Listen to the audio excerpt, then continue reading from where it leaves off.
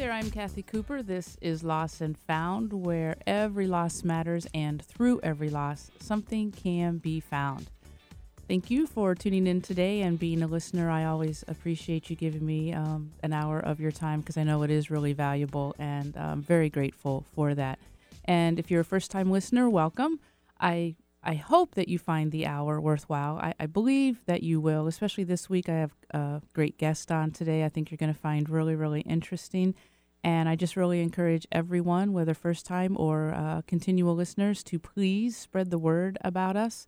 Anyone can stream anywhere, wherever they live, if they have internet, on 1150kknw.com. So please spread the word about that. And if you would like to call the studio line and join in the conversation today, you can do so at 425-373-5527, 425-373-5527. My email is lossandfoundseattle@gmail.com. I have a Facebook page, of course, and that is Lost and Found Seattle. So I want to mention a new show on Netflix that I was contacted with by a couple listeners. Robin and her sister Kay emailed and said, hey, there's a new show on called Dead to Me. So I was told about it, and I ended up watching the first two episodes. And you know, folks, check it out. It's got a little dark humor, perhaps, and my guest also has watched it, and so he can speak to that a little bit. But it's really an interesting show. It's chronicling a woman's grief. Her husband was running and was hit by a vehicle and was left to die on the side of the road, and it's about her grief and what she's experiencing through that with her kids and creating a new normal. And there are some twists and turns, so it also does have a storyline. So Give it a look-see. It's on Netflix, and it's called Dead to Me. And thank you, listeners, for letting me know about that. All right, Sunday. Sunday is Mother's Day. So I just want to say just something really quick about that. It may be a difficult time for you, and if it is, accept that, embrace that, and I really encourage you to make a plan for the day. I encourage you to think about what you feel that day may be like for you. I encourage you to think about how you would like to spend the day. Is there anything you would like to do in particular? Who you would like to do something with? Who would like to be involved in that? How would you like to honor that person? And I'm really big on that.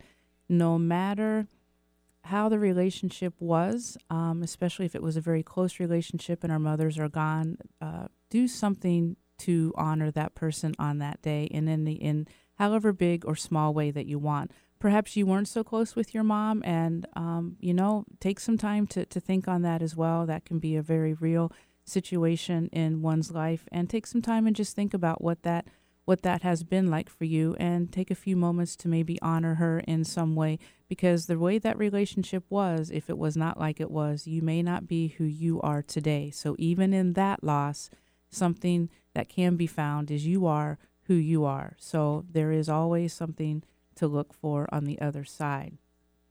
All right. Grief is grief, right? Except it isn't. You know what? We all have loss, and we all have similar losses. We all have similar symptoms of grief, yet each person's grief is different, and I think we can agree on that. And why is that? Because obviously you're you and I am me. You're unique, I'm unique.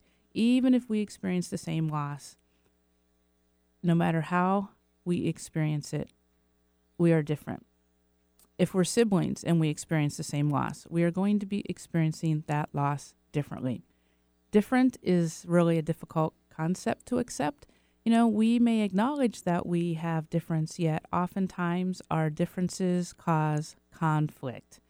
And with grieving, it's no exception. In processing my grief, you know, I may be feeling anger, so what am I going to do? I'm going to lash out at you. I may be feeling withdrawn, and so what am I going to do? I'm going to isolate, and perhaps your feelings are hurt because I'm isolating you. My feelings are more sensitive, so I may take something completely out of context and out of proportion, and again, lash out. So when a loss affects several people at the same time, you know, their differences in how they grieve, it can become really noticeable, and that can be really uncomfortable. And conflict can arise from that. And it's difficult to set oneself aside when we're grieving. You know, we're very much focused on ourselves. But and by doing that, if we can set ourselves aside, even just for a moment, and validate the other person's grief is really important. You are saying you grieve differently than me, yet it is no less than me. Let's grieve together. And I want to say that again. You're grieving differently than me, but it is no less than me. So let's grieve together. Now, in life, it kind of works the same. I have to work at setting myself aside to really see the person that is different from me. I have to set aside my ego. I have to set aside my beliefs, my values, so I can see as clearly as possible that other person. You know, who is that person? What do they believe? What are their values? How are we different, but how are we alike? Because we are all so much alike. And by doing that, I'm extending myself to connect with that person. I'm pulling out a bridge that I have in my pocket, and I'm laying it out between us so we can walk across and meet in the middle. People, we all have a bridge to pull out. You know, we may not use it, but we always have a bridge to pull out to meet people in the middle so we can connect. And why is it necessary to connect with somebody that's different than me? I ask myself that a lot because I like to try to grow. And one word came to my mind as I was thinking about that. It's important to connect with someone different than ourselves because it enriches us. You know, I have the opportunity to learn something from this person that's going to increase some quality or attribute in myself. I have the opportunity to continue my growth as a loving, compassionate human being. Just as grief can be a catalyst for that, so too can connection with someone I see as different from me. So, everyone, reach in your back pocket and pull out your bridge, and let's use it today.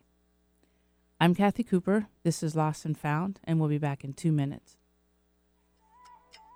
Why don't you just meet me in the middle? I'm losing my mind just a little. So why don't you just meet me in the middle? Have you ever held your breath too long? Did it make you feel lightheaded? Maybe a little weak? Perhaps you even had a headache. When we are faced with either chronic or acute conditions, typically caused by inflammation, our immune system functioning optimally rely not only on how clean, pure, oxygenated, and available the air is for us to breathe, but also on how available we are to it. While we immediately notice when it is difficult to breathe, we might not notice when the cells in our bodies have not had the oxygen that they need to make available to us the most profound and greatest experience of our health. When you come to New Leaf Hyperbarics, you come to a whole new way of breathing, a whole new way to support your recovery, and a whole new life that will leave you anything but breathless.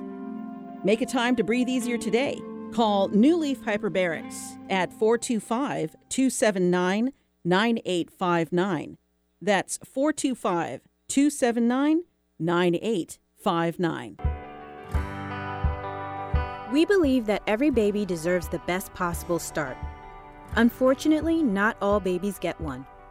March of Dimes is changing that. By participating in March for Babies, you're joining a community that can solve even the toughest problems, because together we fight for the health of all moms and babies.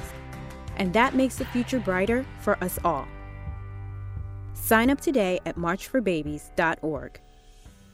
Next week on Conversations Live with Vicki St. Clair, why it's actually good for you to suck at something. Award-winning journalist Karen Rinaldi explores how sucking at something rewires the brain and helps with our health and sanity. We'll also hear from Laura Scroff, who first said no to a stranger on the street who asked her for money. But after pausing a moment, she asked one question of the young boy, which led to a life-changing situation for both of them. Catch us live on Mondays at noon Pacific and again Fridays at 6 a.m. Find more details at conversationslive.net. Talk radio for the heart and soul. Alternative Talk 1150.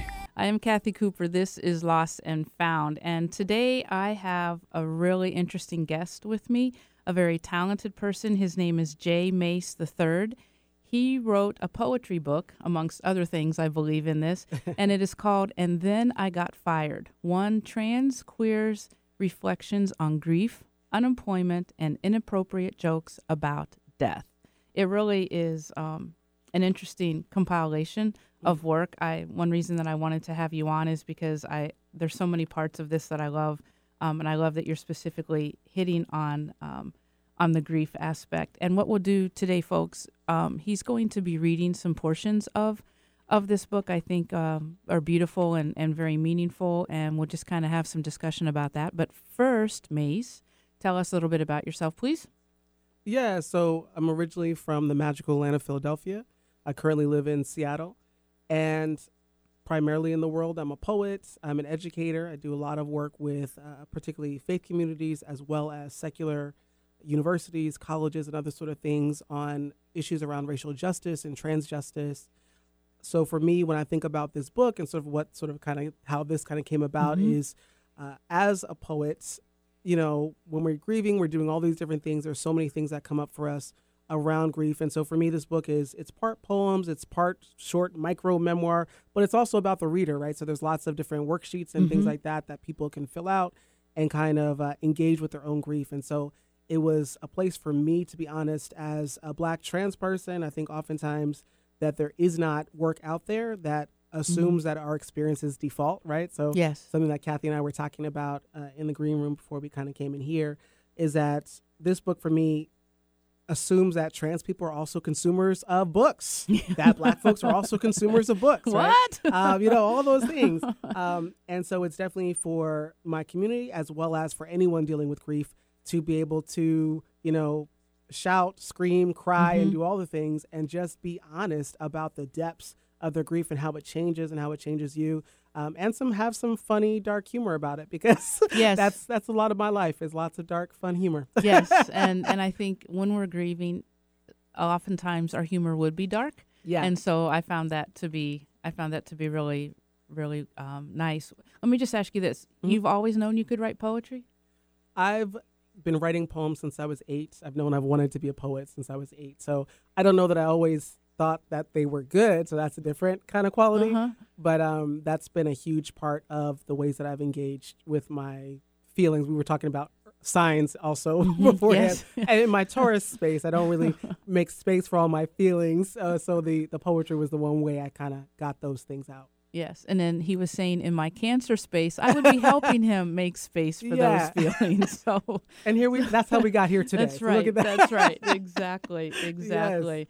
I love it. All right. And then I do want to let you read a poem here, but I also want to make sure that we click on some of the faith connections that you do and some of the workshops that you do with that. I think folks would find that interesting, and I don't want to be stereotypical, but perhaps surprising.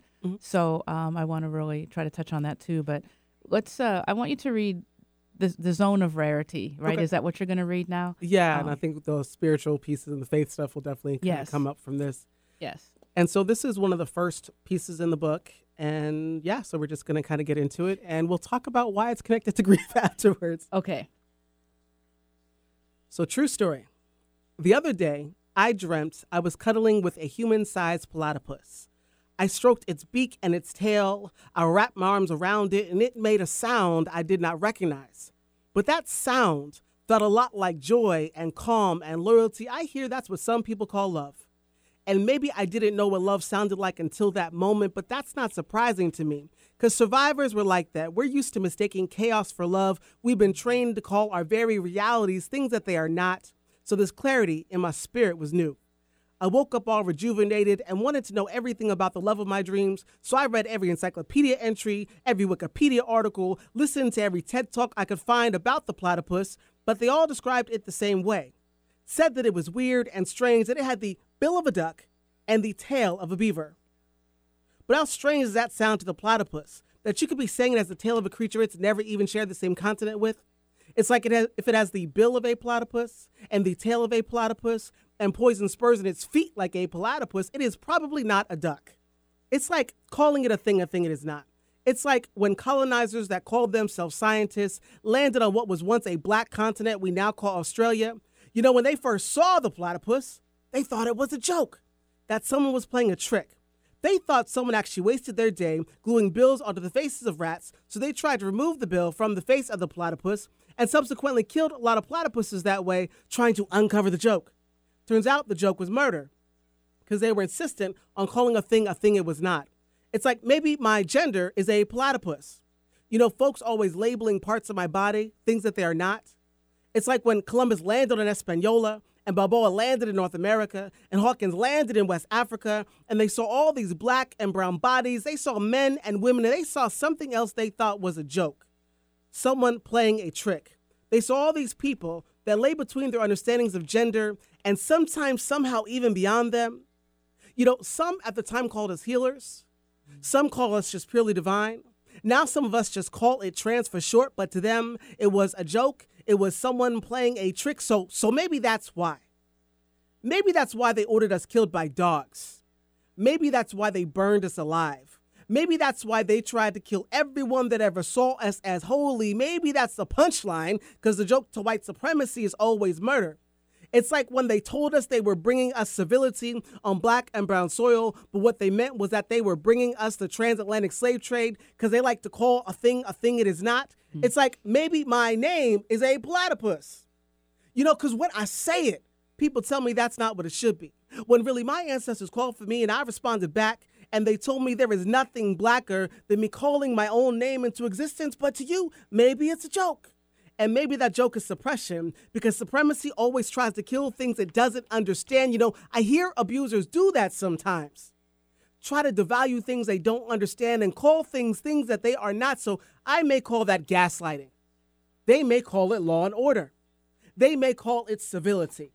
They may call it a joke or a trick on them, a trick on their science, a trick on their biology, a trick on their power, a trick on their legal system, a trick on their supremacy, a trick on their superiority, a trick on their religiosity. But there will always be the platypus, even when you laugh behind its back, even when you deny its power. It has poison in every step it takes. Underwater, it senses electrical pulses to find its food and the things that it will prey on. It reminds me of myself and the ways that I sense bull crap and decide what kinds of energy I will or will not feed on. Even when you think I am a joke, that my body is weird and strange, even when you call me a thing I am not. Maybe I am not a platypus. Maybe I'm just defiance with venom in my walk. Maybe it is just my familiar. Maybe I'm just familiar with the ways white supremacy works. Maybe my familiar teaches me to always call a thing exactly what it is, and I call you. Wow. I'll tell you what. I love that. And when I read that, hearing you read that and expressing it, that was really, really powerful. Where did that come from? Thank you. Yeah, and so for me, that piece is so what I talk about a lot of the book is just a string of things that were kind of happening in my life around the time that I got fired from this job and dealing with all this grief. And when I was thinking about ancestor and I was thinking about grief, it was very much important for me thinking about the legacy of Black trans folks to help usher folks into better connections with the spirit, right? Mm-hmm. And so that particular story to me is one took a lot of time to research, right? Yeah. And is actually kind of getting into the nitty gritty of people that specifically targeted Black and brown trans bodies, specifically because we were seen as healers and spirit workers. And so for me, this piece is about that I, as a Black trans person in the world, am someone and am part of a community and legacy of people where my transness is not just about my gender. It is also about being a part of people that can see the world beyond what other people have ordained for it, right? Mm-hmm. And so when I think about the spirit and having this conversation about grief and connection, that no one defines spirit better than trans people. Mm-hmm. And so that to me is a callback to that. And when I read it from my point of view, I really liked that how we don't want to call, okay, so the platypus, we have to come up with other things to call the platypus. Mm-hmm. We can't call it the platypus. So we can't accept that you're trans because that doesn't make sense to me. You have this, this, and this, and this, and it doesn't make sense to me. So we have to come up with something else to call it. And then just as you were, moving through, as I continue to read it, it was a thing, and it has to be like this, and we have to define something so much. And that's what part of what I was taking from that. Is that, can I interpret it like that as well? Yeah, most definitely. And I just mean, we're trying to name something because we don't know what to name something, or we feel Right. uncomfortable. And that's one of the message that I got to, that we try to devalue and we try to really name something and make it something else, so I feel more comfortable with it. most definitely, right? And so that discomfort, to me, what's so important is that, you know, thinking about coming from, again, a community in which we're dealing with loss and death all the time. Yes. And often people antagonize trans people so much, and especially Yes. Black and brown trans people so much, we don't get time to even catch our breath Yes. Yeah. around not just the normalcy of, we expect to lose our parents. So my book is about losing particularly my father and things like that. We expect those sorts of things to happen in our lives, even if we don't expect at the time. We know there's a time when losing our parents might happen. We often also have to deal with the grief of, you know, coming outside every day and knowing that some of your family won't even acknowledge you. We have to also deal with the grief of people in newspapers, in spaces, who come from your same community, were on your block, who are murdered and then misgendered in the paper, right? Yes. And then tormented for it. Or, you know, people that can't access school because of Yeah. basic things, you know? So even just that recalling something from a vantage point that is, in that particular context, is violence. It is violence and causes people to not have access to their own power. Mm-hmm.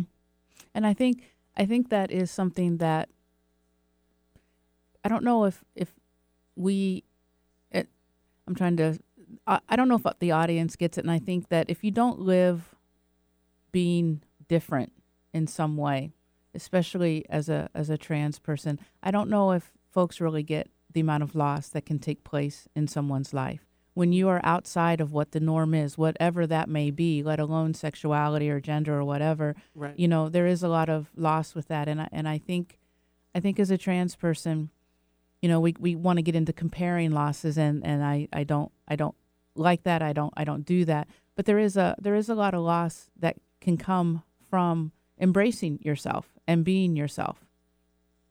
And sometimes you don't even have that option, right? So, Yeah. because even I had this conversation with someone, I think at one of the churches I was at the other day, and they asked, "Oh, well, how do you come out to people?" And I was like, "Well, in most of my life, I don't really have to. I just Yeah. am this often very androgynous being, and Yeah. people just, react to me in all kinds of ways that I don't consent to or do, right? So even all those sorts of things. And I don't know if I said this before, but for myself, I come from a predominantly like Muslim and Christian background, and I don't know that I said that earlier in our conversation. But so just even that space of needing competent places that mirror the spiritual needs I have around trans, this was just also something that was very important to me. Mm-hmm. Okay. Yeah. This is your father. Your father is part of the reason that you were writing. Right. What was going on? Will you let the audience know about what was going on with your father and your work and that type of thing? Yeah. So my father, who passed about 6 years ago, so 6 years and some change ago, had a stroke a long time, had a stroke during that time. And I was, sitting in the hospital room with my father and watching him pass. And, he was not the first person I experienced that kind of specific type of end of life care with, but definitely the biggest at that point. And I kept getting calls from my work at the time, who were my supervisor, who actually, her father was also sick at the same time that my father was sick, not at the same degree, but was actually trying to convince me to come back into work, even though she consciously knew that my father was going to die and I would never see him again. Wow. You know? Yes. Yeah. So that's sort of what spurred this book. And to me is another example of the ways that oftentimes when, as trans people of color, are experiencing trauma and so that in addition to how many times did I get harassed coming into work when I did go into work, or how many times did I experience having all that kind of antagonism we deal with, and loss of friends from things like suicide or homicide or all the different things that happen, or incarceration, all the ways that we get criminalized for existing, that when we're even experiencing the basics of trauma, we are not allowed to be human. Still different. Yes. Yeah. Still not allowed treated to be differently. human. Most definitely. That's a really good point. And we get our 3 days no matter what. You probably would have gotten your 3 days if you would have gone back to work. You probably would have gotten your 3 days of grief. Isn't that what we get when we're working for places? No matter what the loss. Whole 3 days. Whole 3 days. And Yeah. it has to be a close relative. It can't be anybody, considered like, a grandparent, a pet, please. Yeah. Oh, my goodness. It's amazing. So, I was reading how they called you into the office and you were actually, you sound like very happy to be fired. I was so Yes. And so, because I think one thing I talk about is what my horoscope said that day. Yes. And so, y'all, I just need everyone to know my horoscope. So it was May 1st, 2013. Yeah, 2013. I looked at my horoscope, and it was like astrology.com. It wasn't even like some like specialized thing. And it said, your work situation is about to change very drastically, but it's okay. Everything will work out. And I was like, I'm getting fired today. Like, I just consciously knew that. I was like, I'm getting fired today. Okay, it's good. It's whatever. And you go in and you got fired. I got fired. There you go. Listen, that was still like, y'all, it was literally one of the best days of my life to this day. Mm-hmm. It was I hated that experience of being treated so horribly around grief. Mm-hmm. And so the release was so wonderful. Yeah, good for you. Good for you. All right, let's why don't you read another poem here? Were you trans grief? Do you want to read that one? Yeah, so and if I was really smart, I would have bookmarked that. Oh, here you go. So, look. I have it. I got it. As the person who leads the show, Yeah, Kathy is prepared. Can people out there hear that for once Kathy is prepared? Most definitely. And so just for the readers out here, or the listeners, I'm saying readers and listeners, because hopefully you'll actually want to read the thing. That's right, exactly. Yes. So this book stems from my loss of Sir and grandmother and family. But as trans folks, we know there are so many different types of grief that go unrecognized within a cis framework. For trans people, no grief. There is grief for the people who will never accept us. There is grief for our chosen family that we may outlive. There is grief for those who we see in newspapers who look like us. There is grief for the lies told about our bodies and grief that is held within our flesh. For trans people who know grief, let this be a moment to breathe out all the grief you are carrying, the grief you did/do not deserve, the grief you are a master at forgetting. Breathe. Wow. Yes. The grief for the people who will never accept us. Speak a little bit to that. So even thinking about this particular experience of dealing even with my father pieces, right? Who, by the way, you called Sir. Yes, so I called him Sir. So just for that kind of clarity. And when I was having to do funeral arrangements with people who would never call me the right thing or who would never respect me as a person, and even having to be in situations around family or other people in that way. So the kind of grief of you're already dealing with a loss and you're already having to do these extra things with people who are going out of their way to humiliate you almost, right? Yeah. I think about so I just came out of a flight yesterday, even when I think about the amount of humiliation people do intentionally through TSA or other sort of things, so all that kind of grief of having to act normal when situations are stressful or when someone's trying to control you by banking on the fact that other people think you're as weird as they do. Oh, yes. Where they're so we can have lots of people, because I'm stronger when I have lots of people behind me, right? To treat you as I want to treat you. Yeah. Okay. I like and I think something that folks may not think about is the grief for those we see in newspapers who look like us. Right.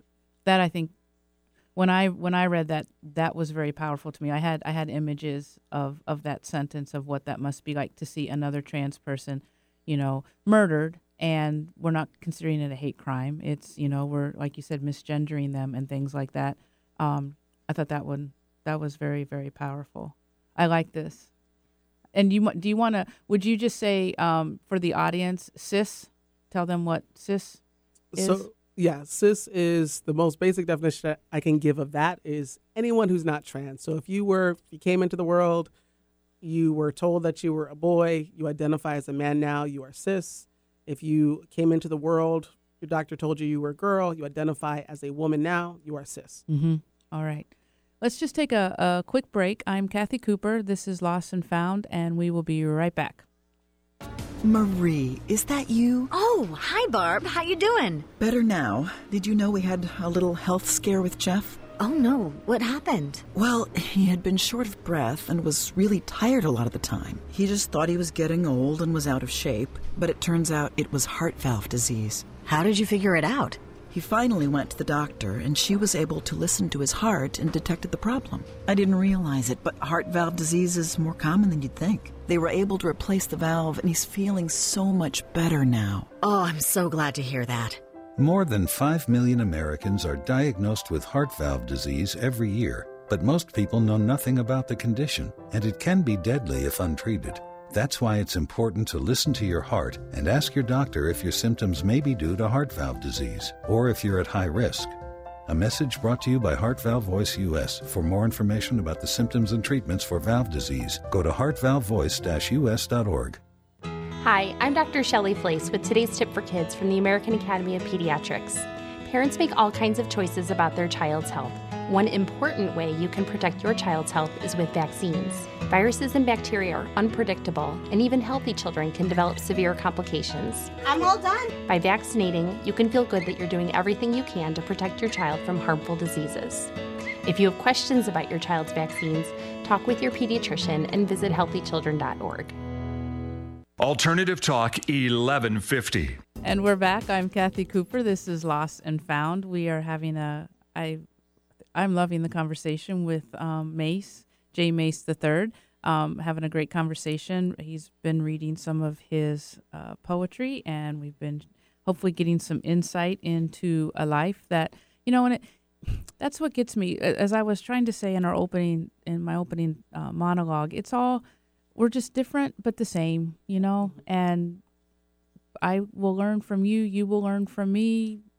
No matter who we are, we learn from each other, and it's just all about love and compassion. And I think in your book you demonstrate that, and then you also demonstrate some other types of emotions at times. All the emotions, but that's what poetry is, right? That's what poetry is, and it's real, and I love it.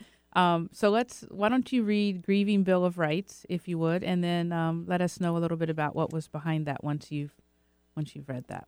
Most definitely. Grieving Bill of Rights. 1. You have a right to cry in public places. Your tears will hit new octaves. Feel free to make an opera on every street corner that will have you. 2.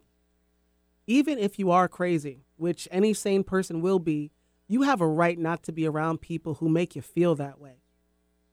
3. You have a right to stay in bed motionless for at least a week. Turn yourself every few hours to avoid bed sores or stick with the pain just as a reminder that you are alive. 4. God / the universe / the world / existence, whichever you want to pick is evil. Trust no one. 5. Accept that whoever you lost wants to see you do well. So don't get up every day for yourself if you find your life meaningless. Live long enough in their honor for you to reach some type of happiness. Yeah, and so I think for myself, sort of creating that Bill of Rights piece was really about just all the, the whiplash of emotions that you kind of feel, and kind of, I remember having, your social circles, your friend circles change when you're dealing with grief. Yes. Because, I was in my 20s also when I lost my father. So most of my friends also had never experienced that kind of close loss in that way. And so they were looking at me in all kinds of ways, like, oh, you'll just bounce back. Like, oh, do you want to let's go for a burger. Let's do this. It's like, I just want to cry and snot on myself and just, be sad. I'm sad. If you get out, you'll feel better. Let's go. Like, no, I'm not going to feel better. Like, nothing that you can do, And so I think, one, I was feeling this word, and I was using this word that is so ableist around the ways that we talk about mental health and all these things, especially around feeling crazy, all these things. I did not feel like myself. I felt like a whole new entity, and my entity was sadness. It was overwhelm. Yes. It was frustration. And people tell you, well, the world keeps going. It doesn't. The world does not keep going. Yes. It is stopped. Like, I don't even know why I'm on this planet or on this ride at this point, right? And so just giving myself space to feel all those things and tell other people everything that you're feeling is normal. People trying to package you or make you pretty and all these things and happy or reframe it don't know what you're talking about. Even if they've experienced a similar grief at some point, they might not be in it with you right now. Yes. And so where you are right now is normal. It is normal to feel out of it. I can't say what I want to say because we got some FCC guidelines. Yes. But I think y'all understand what I'm saying. Yes. And I think that is why I love this so much, especially that the last one is, do something for that person. Right. And a lot of times we'll use that as a cliche of, what would they want you to do? But when it comes down to it, as you move through your grief, it does kind of become, if nothing else, I'm going to get up in honor of this person. And maybe that's what's going to be needed to help folks kind of get started. Go ahead. One thing that kind of came up for me with that particular piece. So one thing I made sure not to say in that one, especially that last one, was, they would just want you to be, they wouldn't want you to cry about it. They would, when people say things like that. Yeah. Like if I die, I want everyone you to be know. strong. Yeah, want like you to be strong. If anyone hearing me, if I die, if I die before you, I want people to be sad. I don't want you to just get up and act like everything's normal. It's not normal. I know. We mean something to each other, and that's okay. Yes. Yeah. I always tell people, the person deserves to be cried over. Yes. And they deserve to be, I can't move any further over. And whatever else we're feeling, that's what, that's what they deserve. That's what love is. And that's what it causes in us. But yes, I don't like that either when it's like they would want you to, they would, but not right now. But, right. Maybe not. Maybe they would even say, you know what, just sit there for a while and be with it. I don't know. In one of the parts, and I actually didn't mark it, but where were we crying in the one where you can stand in a line and where is that one? Yeah, so that is when we're talking about the gifts of grief. So yes. Yeah, so as I was sharing earlier throughout the book, you here can it is. kind of see page 37. Yeah, page 37. 38. So you can there's places for you to kind of interact with the book, and so I talk about the gifts of grief. Yeah, but so that's my film noir. You all will learn about my film noir stage and crying into wine if you read the book. Yeah. Yeah, I can clear a line at the grocery store by bursting into tears. Isn't that so true? I love that one. And then you just read those five things. Yeah, you're going to get me in trouble because I'm going to have to replace some of the words. Oh, so yes. I can clear a line at the grocery store by bursting into tears. I can avoid talking to people I don't like by making them really uncomfortable in 5 seconds or less by saying something to the effect of, yeah, I used to love that before I watched my dad die, but now. And just letting my eyes wander out in space. I've lost so many kinds of fluids. I'm pretty sure that I'll never be tricked into doing one of those cleanse diets. Thank you. And while surviving doesn't make you a superhero, my good friend tells me that crying related dehydration might give you superpowers. So watch out now. It's nuclear radioactive depresso boy. Or just some dude with snot in his nose, tears on his jacket, and an empty voicemail box. But, same thing. Yeah. And then grief makes my mind sharp. I might sound like a disheveled mess, but I know if you followed through on what you said or didn't. It gives me the ability to decipher who is honest and who is just talking out of their butts. That is really good, that last one. That is truth. I don't remember much, but I remember if you said you were going to do something to help me. Yeah.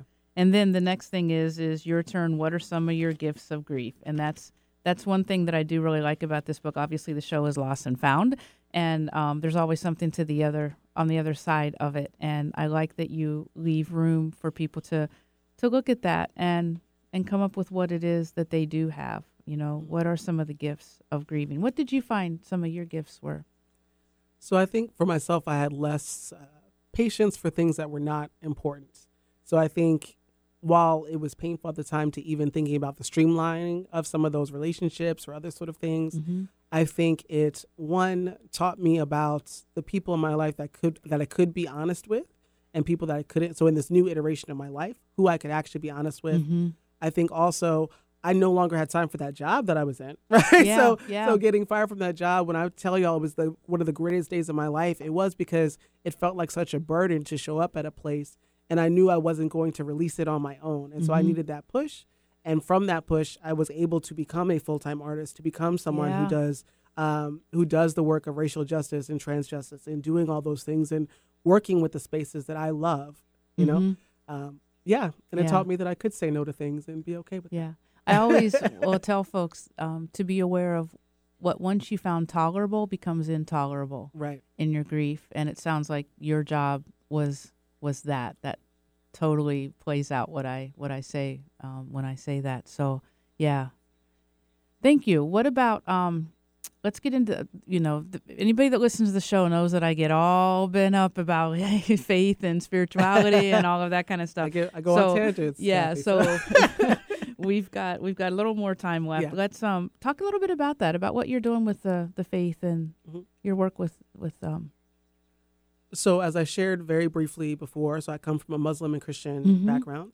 So on one side of my family, we have lots of clergy. On the other side, lots of just very folks. So my father was part of the Nation of Islam in the time when Malcolm X was in the Nation of Islam and was a security guard for him very briefly, did some different things. So I have folks who are very steeped in their faith traditions. So for me as an individual, I've done everything from short-term chaplainships to I was a production manager's assistant for a traveling gospel choir to helped organize a queer Christian youth camp over outside of Philadelphia. And so for myself at this point in my life, a lot of work I've done has been working with organizations that are anti-queer and anti-trans that were religious organizations. So I've done a lot of work with an organization back in the day where we became the first openly LGBTQ organization to meet publicly with high leaders of the Mormon Church, and which taught me a lot about what I was willing and not willing to do anymore. And so from some of those interactions of working specifically with anti-trans and anti-queer religious organizations, I do a lot of work on trans liberation theology. Right now I'm doing a book with a friend of mine, Lady Dame Figueroa Didi, called The Black Trans Prayer Book, where we are organizing 20 Black trans folks from inside and outside the U.S. to talk about the specific ways that trans Black folks were targeted by colonization, targeted by white supremacy, specifically because we were seen as having spiritual gifts. And it's going to be a interfaith and beyond faith text. So for people that are both in faith communities and people who have been forced out of faith communities that are Black trans people, as well as those who are in solidarity with us. Yeah, and just also doing a lot of competency work with faith traditions. So I do a lot of work with faith organizations on their policies and practices around justice issues. A lot of people don't realize, but two-spirit, right? That's being trans can be seen as a gift in many religions, and I know Native Americans, two-spirit is very prominent and honored and respected. And I always find it so interesting that we, as a culture in America, and for the most part probably Christian culture in America, how we see something different and we don't look to the gifts. We see it as an abomination or something really negative. And so when you're doing work with the churches, does something like that come up? Yeah, and so what I think is really important about that, even that framework, right? So a lot of that framework, people oftentimes, especially in Christian spaces, don't ask, is this framework or theology that I'm using, is this about my relationship to God, to Jesus, or is it a relationship to white supremacy, right? Yeah. Because some of the ways in which, when I think about even someone like Reverend Bishop, who was a white missionary's son who was in Hawaii back in the day, was some of the frameworks that he helped to create as part of as a religious leader, and the theologies that he created helped us to colonize Hawaii, right, as the U.S., right, by making it seem as Hawaiian people were deviants on their own. When I think about the concepts around slavery, right, that part of seeing gender nonconforming and trans people within Black and brown spaces was part of the frameworks that colonizers like Balboa, who was a conquistador from Spain, used to talk about why we were deviant, why we were against God, right, from his quote unquote good Catholic background that wasn't just about his relationship to God, but also he needed to come up with reasons about why these people had to die or be organized or put into service for white people, right? Yes.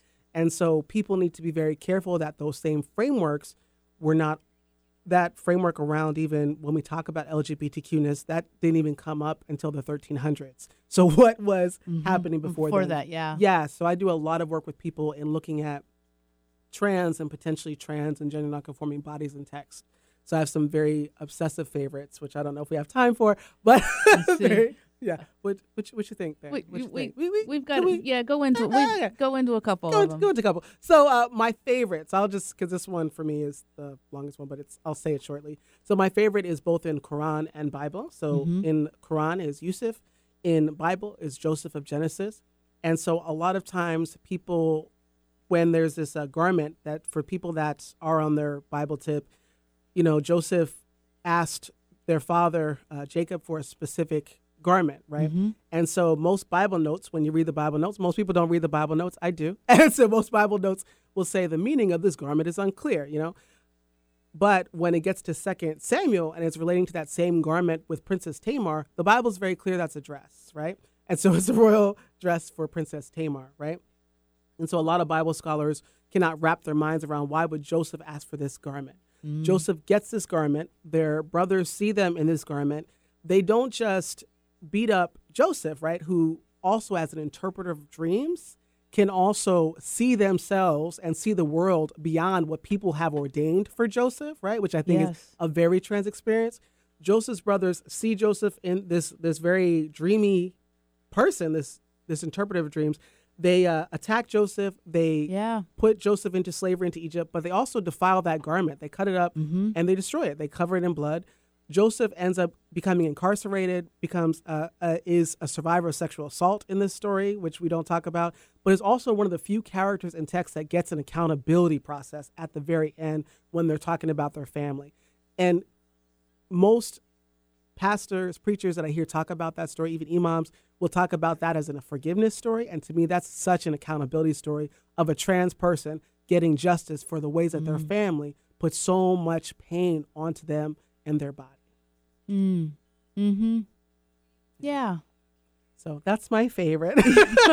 And so I have lots of, so even as a survivor in so many different types of ways, I use Yusuf to talk about the ways that, so I do a lot of work with domestic violence survivors around finding and talking about the ways that in especially Abrahamic faith, there's usually only a handful of ways that we talk about violence, or 3 particular ways, which is 1, don't do violence. 2, it's if you're going to do violence, this is how much violence you can do.